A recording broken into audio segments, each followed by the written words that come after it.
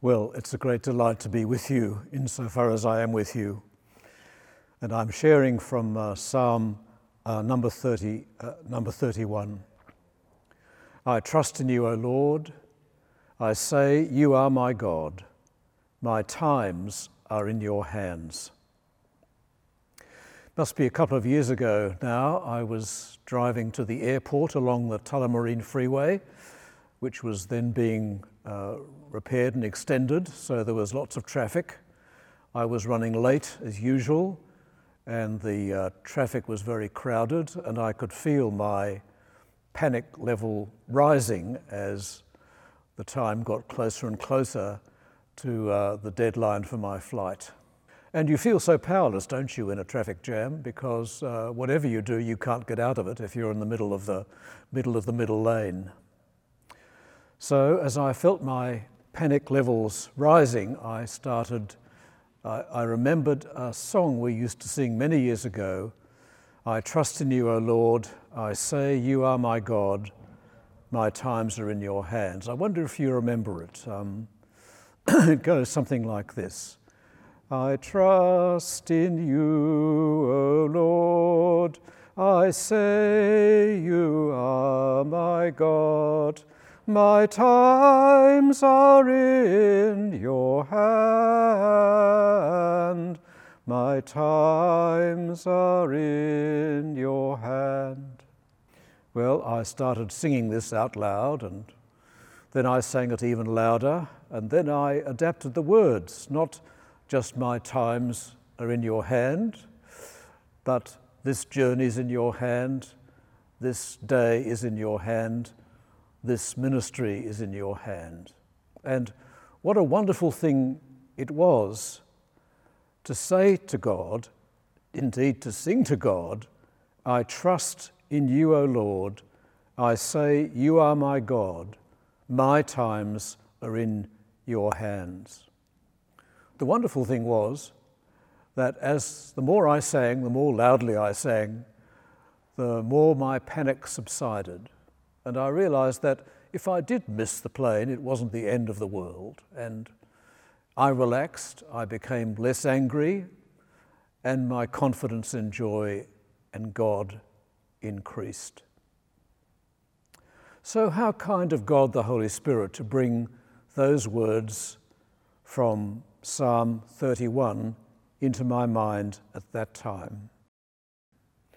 And I'm praying that during this sermon, God brings those words to your mind and heart as well, and that God, through His Spirit, will remind you of these words in weeks and months to come.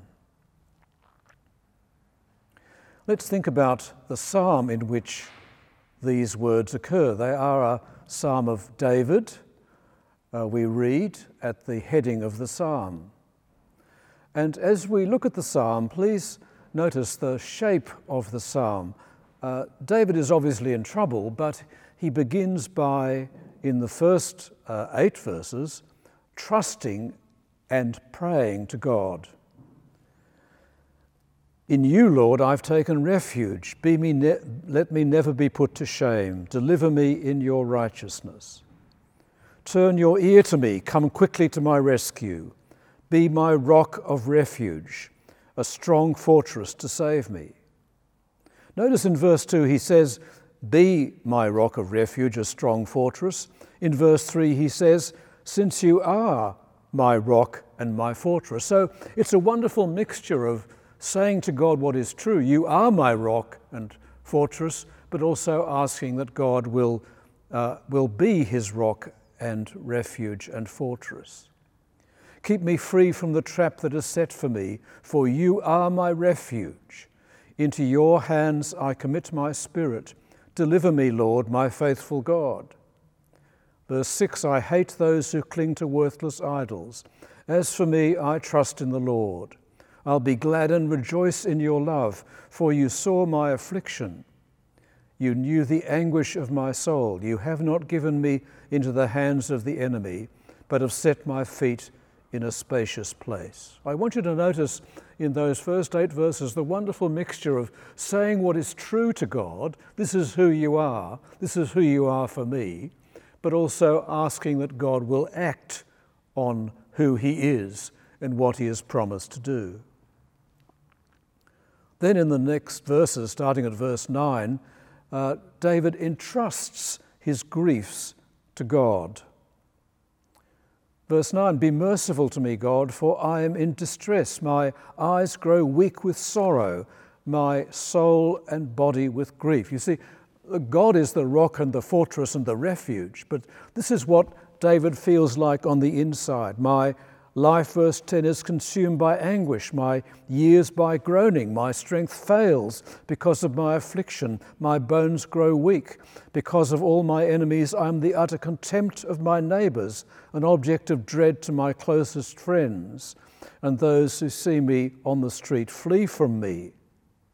And indeed, David feels so much anguish, so much grief that he says in verse 12, "I'm forgotten as though I were dead. I've become like broken pottery, a discarded mug.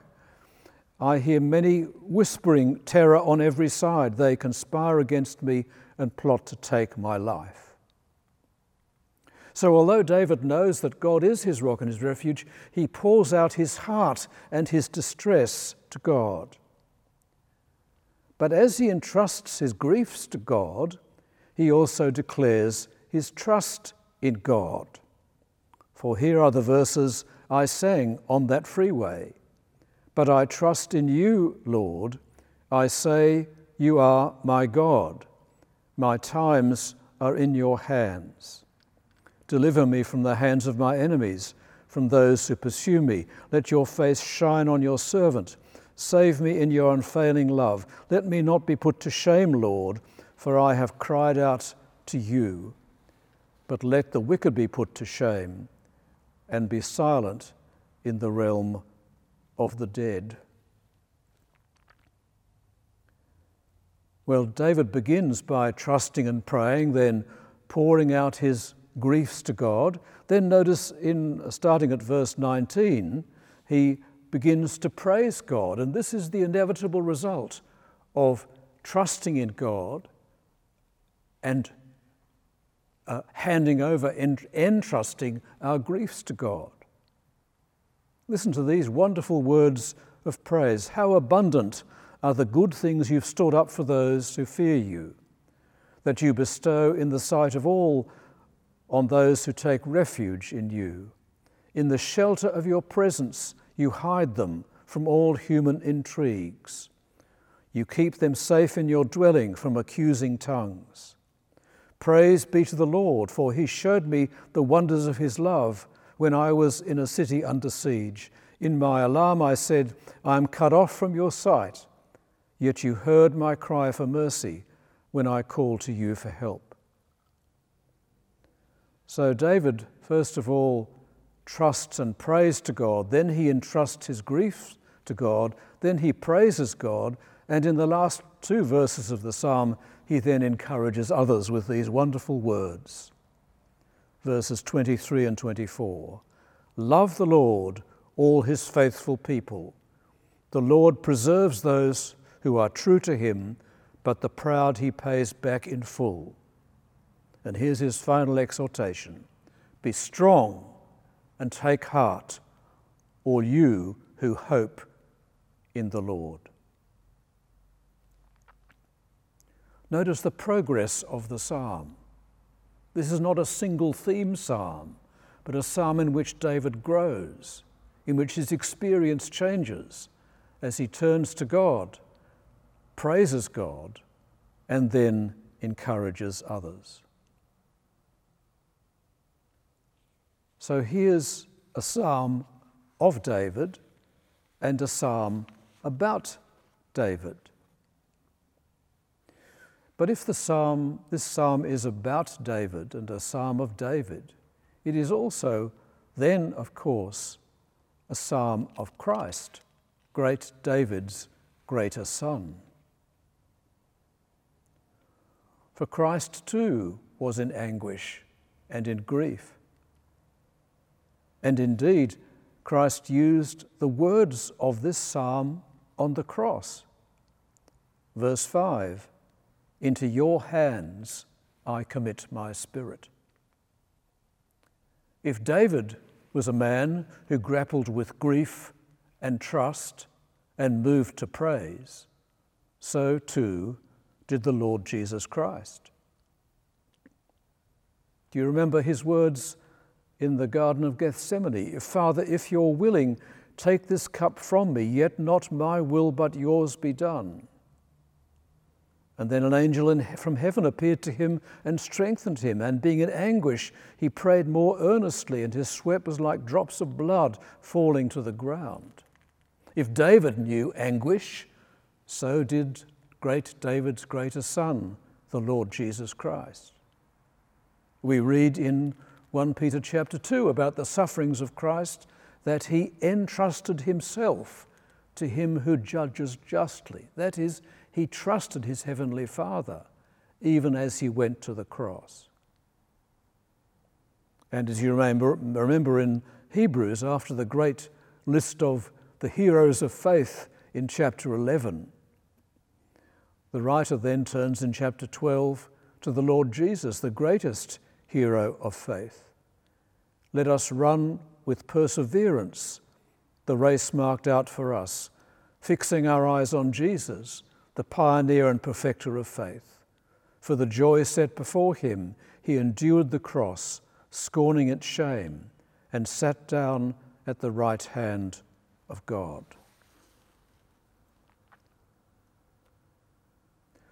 Psalm 31 is a psalm of David, a psalm about David.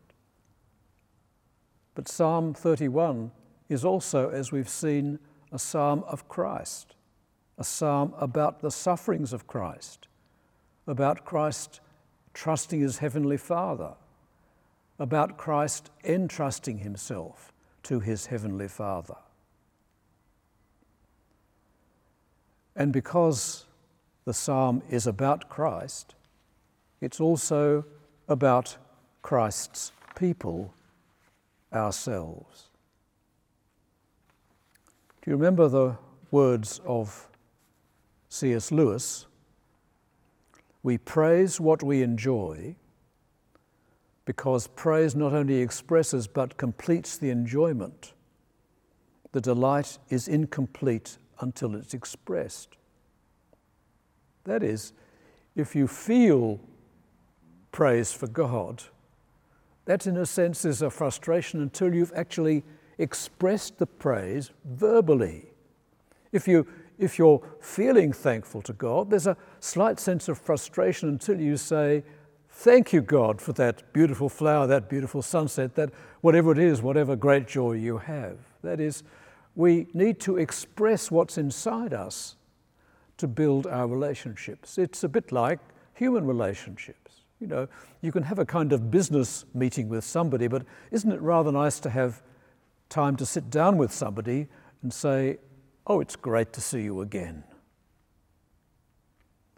For our emotions become more real to us and are shared with others when we verbalize them, when we externalize them. Well, C.S. Lewis has said that praise is incomplete until it's expressed, but actually love is incomplete until it's expressed, isn't it? Trust is incomplete until it's expressed. Thanksgiving is incomplete until it's expressed. Repentance for our sin is incomplete until it's expressed. Obedience is incomplete until it's expressed. Now, the expression of these things may be physical expressions. You can express your love for someone by caring for them. But it's actually really important as well, not just to care, but to say that you love them. A friend of mine said to her husband, "Look, we've been married for 30 years, but you never say that you love me nowadays." And he said, "Well, I've been with you for 30 years, isn't that enough?" Well, the answer is, no, it isn't actually.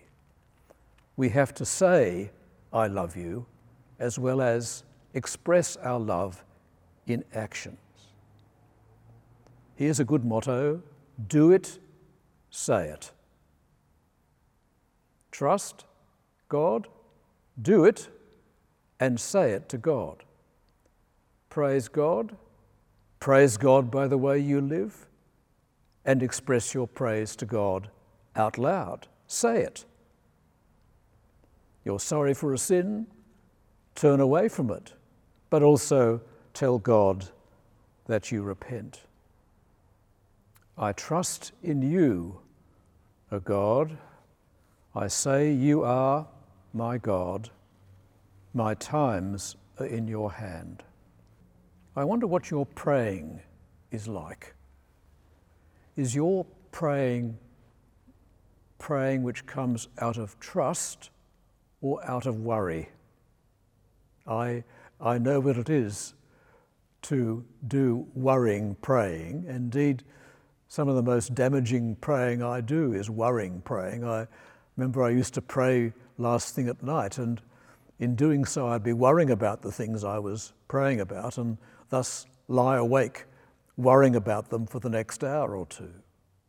But what I've learnt to do when I pray, particularly about big issues in my life or big issues in the world around me, is to begin my prayer by saying to God, I trust you. Here are some of the things I say to God: I trust you. I trust you as the loving creator of the world. I trust you as the just ruler of the world. I trust you as the just judge of all people.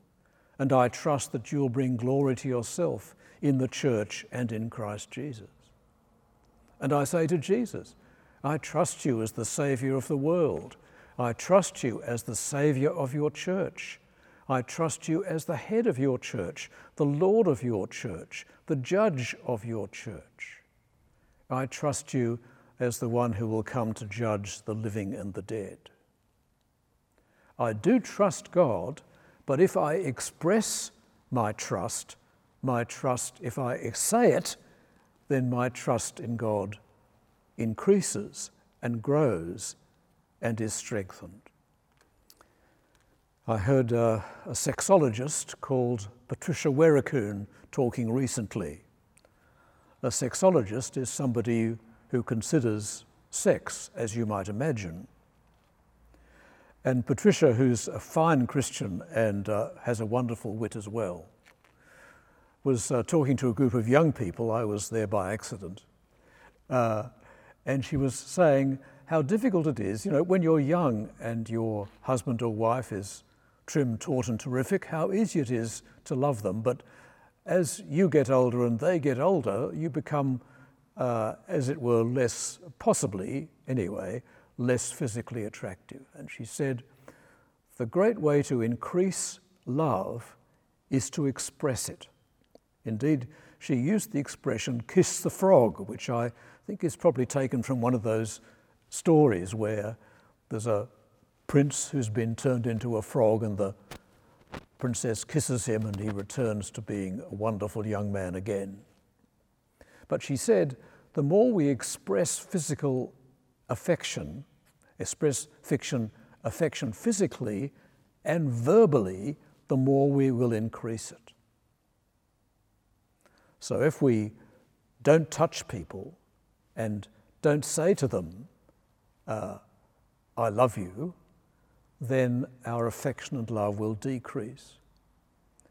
But if when we're allowed a little less social distance, if we do touch people and say to them that we trust them and love them, then we will increase that trust and that love.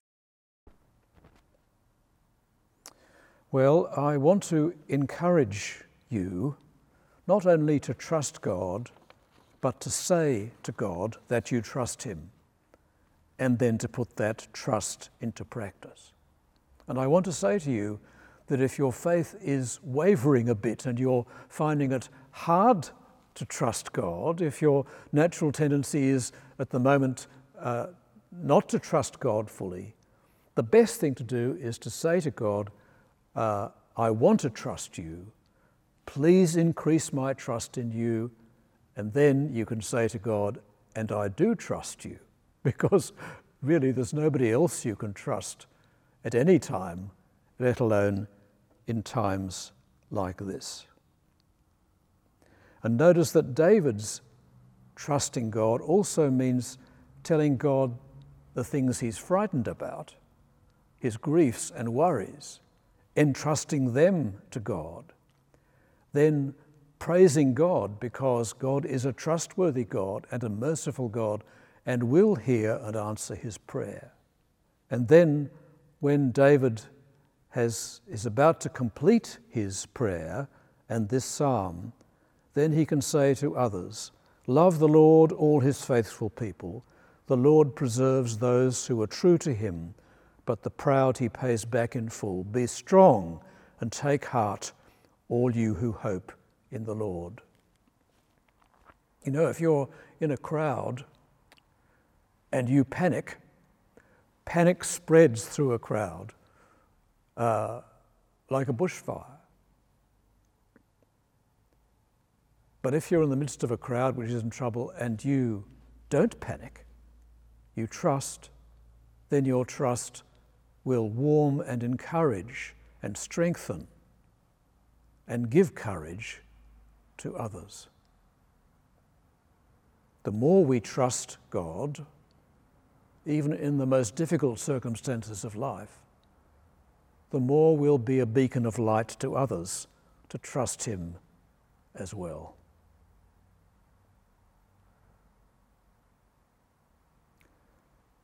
May these words be in your heart and in your memory and on your lips. I trust in you, O Lord. I say, you are my God. My times are in your hands.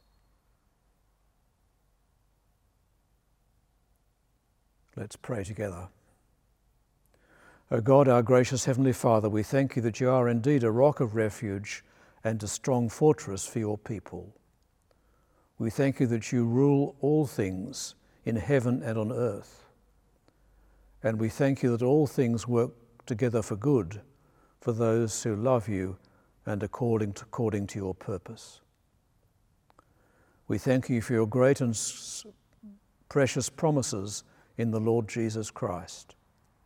And we thank you that through all your words to us in the Scriptures, you invite us to trust in you. So may our lips and our lives and our hearts respond to you with trust and confidence. We trust in you, O Lord. We say, you are our God. Our times are in your hands. Amen.